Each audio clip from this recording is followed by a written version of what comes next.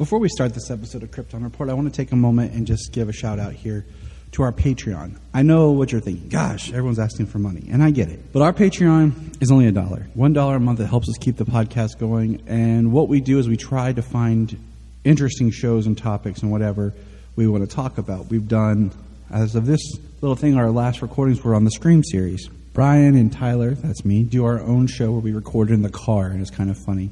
And we talk about pop culture or whatever is going on.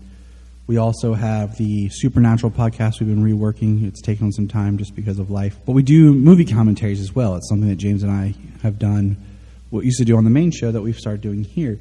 So for $1 a month on our Patreon, you can get those shows. There's at least 4 a month. Also, there's my movie pitch show that I do. But also, what we want is if you're a Patreon, you can come on. You can come on the main show if you want. Or if there's something you want to come on and talk about, we can do it as a Patreon special. So all I want is for $1 a month, think about chipping in, joining our Patreon, and you have a voice to be a part of things. Follow the link in the link tree or in the show notes below, patreon.com/KryptonReport.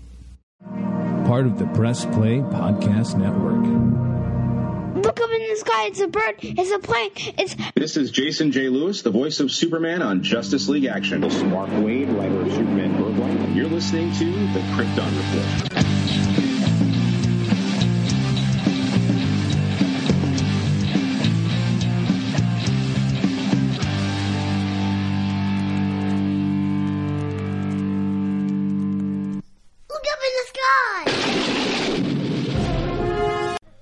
Welcome to another exciting episode of Flash Week. We are here to talk about our second, or maybe third, I don't know, it's debatable, but Flash is my top 3 favorite superheroes. On today's episode, I'm kind of flying solo. No, that's not with my son, just me. Because I'm biting the bullet to talk about the hard stuff. That's right, we'll be talking about the very first live-action appearance of the Flash, and the third live-action appearance of the Flash. If you're asking about the second, well, that's Mr. John Wesley Shipp, and he deserves his own special. And that's coming up soon, too. So here's another episode for Flash Week. Alright, we're going to talk about Legends of the Superheroes quickly. Legends of the Superheroes is an umbrella title that's used for 2 60-minute live-action television specials produced by Hanna-Barbera and aired on NBC on January 18th and 25th of 1979. It was recorded on tape with a laugh track, and it had Adam West back as Batman and Burt Ward as Robin. And then the roster included Solomon Grundy, Weather Wizard, Sinestro, Green Lantern, Giganta, Captain Marvel, Dr. Sivana, Black Canary, Hawkman, Mordo, Huntress, the Riddler, and the Atom, and then a Ghetto Man, and a few other kind of random people that were there for that. And, of course, The Flash, which was portrayed by Rod Haas. Now, as of the time of this recording, the special was on Tubi, but is no longer on Tubi. There are some YouTube clips that I watched just to get an idea of it and to see The Flash. His costume is very homemade, very spandex, with a Halloween-type costume style mask. The special was paid for laughs. It took place kind of promoting the Super Friends, and even the official DVD release back in 2010 it came with some information. Excuse me. Adam West really regrets doing it because it was a very low production. Even for what was available to them at the time, Adam West stated that it was not done well and is very disappointed in this property. But it is worth noting because it was the first appearance of The Flash. Now, we're going to move on to the second appearance of The Flash. This would be the 1997 made-for-TV movie/pilot that was never aired, Justice League of America. Now, IMDb has it at 2.9. It's labeled as a TV movie, and it has Barry Allen, Guy Gardner, Ray Palmer, John Jones, and then Fire and Ice as our main Justice Leaguers. Our villain would be Miguel Ferrer as the Weathered Man, who's basically a version of Weather Wizard. Miguel is unknown to the DC family, as he voiced multiple DC characters throughout time on different properties. He did Aquaman for one episode of Superman, and he also did the Weather Wizard in The Flash off the top of my head. Now, how do we talk about this? Okay. First of all, this was very low budget. 1997. Let's get a worldview of 97. Hold on. Let's take a drink of water. 97 was the year of Batman and Robin and Steel for DC in theaters. It was the year that Superman, Lois and Clark, the New Adventures of Superman, was coming to an end. And I can kind of see where they would want to do this. It's weird that they didn't try to include Superman in it. I don't know if they did or didn't. There's not a lot that I've been able to discover why he wasn't included in, say, or make this a spin-off of Lois and Clark. But basically, at that time, MTV had a show called The Real World, where it was like everyone lived in a house, and it was very before reality TV, and I never watched it. I was too young, and it didn't really interest me. But this is what this show is trying to emulate. It's a mixture of like The Real World and every other 90s sitcom, especially Friends. If you're familiar with Friends, you can see things in it as the Justice League feels like a really bad version of Friends characters. Especially, I think Ray Palmer wants to be Chandler, but he's not. He's like a Chandler-Ross hybrid that's not good. And what they do to Barry Allen, we'll get to. But the movie opens with Ice as our main character that we are learning from. And it's mainly her journey for this pilot as she joins the Justice League and her story. And it's her as a talking head. And then as throughout the episode we get different ones talking. But it's weird because they're not in costume. But they're talking to this camera as if whoever's recording or watching knows they're not in costume. But they are. So the Atom, we'll start with the Atom. The Atom is a professor. I'm not sure if it's college or high school. He is living in an apartment with Guy Gardner. The Atom's costume is very spandex-based and goofy looking. And he got his power in like a weird flashback. He found a special crystal. Guy Gardner in this is an amalgamation of Hal, Guy, and Kyle. And like we've talked about before, is with Green Lanterns, it seems like they never want to just do the character. They always want to try to do these amalgams. And they've done that kind of with Flash as well. But I don't think ever to really this extent. Guy looks like Hal, acts a little like Hal.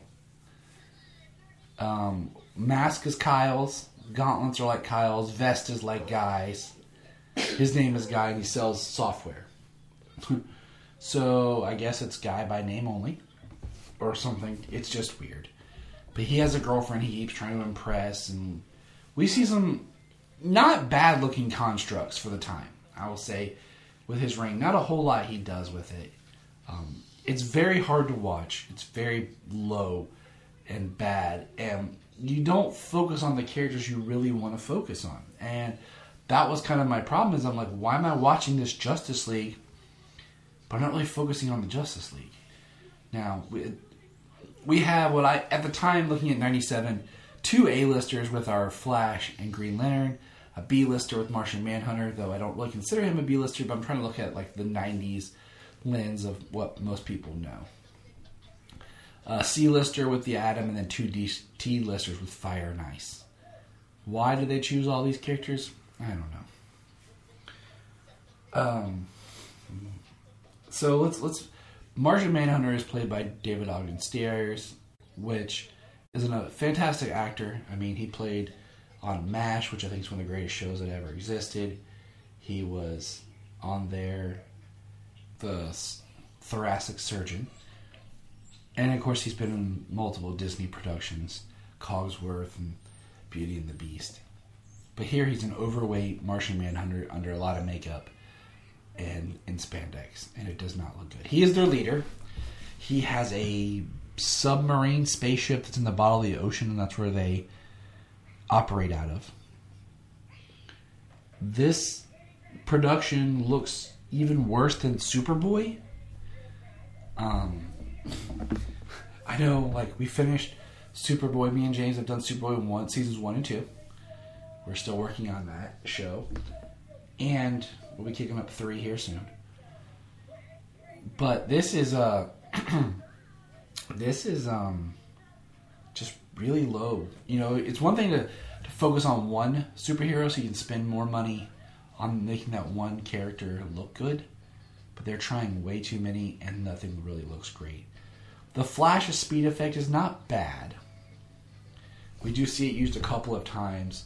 But let's talk about the Flash. That's what we're here to talk about, is Barry Allen and his portrayal here. He's portrayed as some sort of Brooklyn-y, Southern New Yorker kind of guy with an accent, talking like, I'm Barry Allen. He's got his ear pierced, one ear, with a lightning bolt. And he has no job. And I know that, so much of what we know about the Flash comes from what Jeff Johns did later with.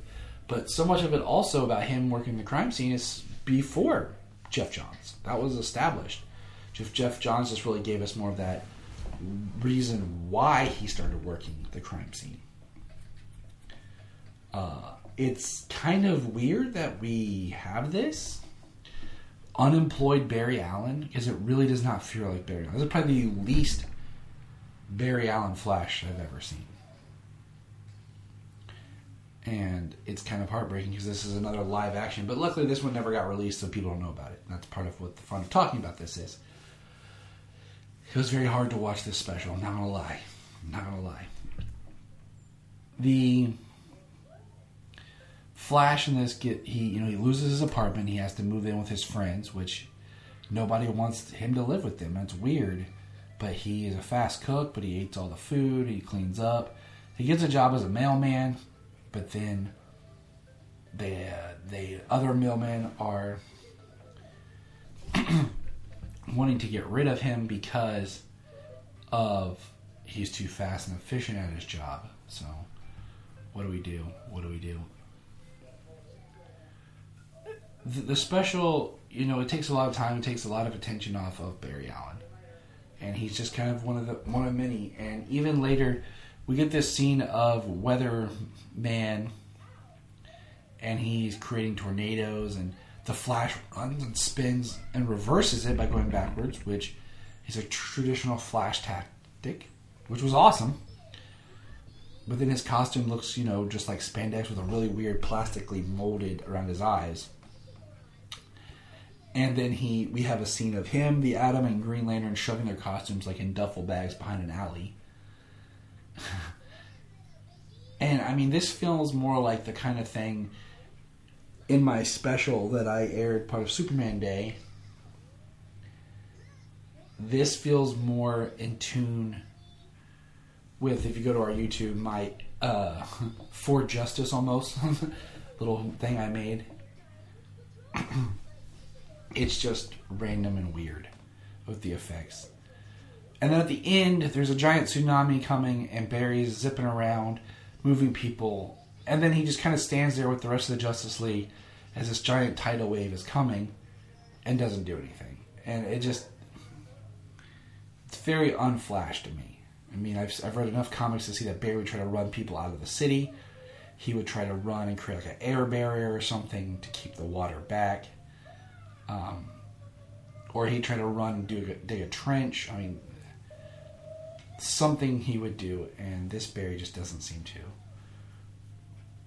But this is the Justice League of America. If anyone ever wants to watch this, message me. I'll be happy to throw it in my Dropbox and send you the link. I'm not going to dwell on it very long. It was hard to watch. It's not the greatest thing, but it is worth knowing and mentioning because it is Kenny Johnson as our third live-action Flash, even though it was never released.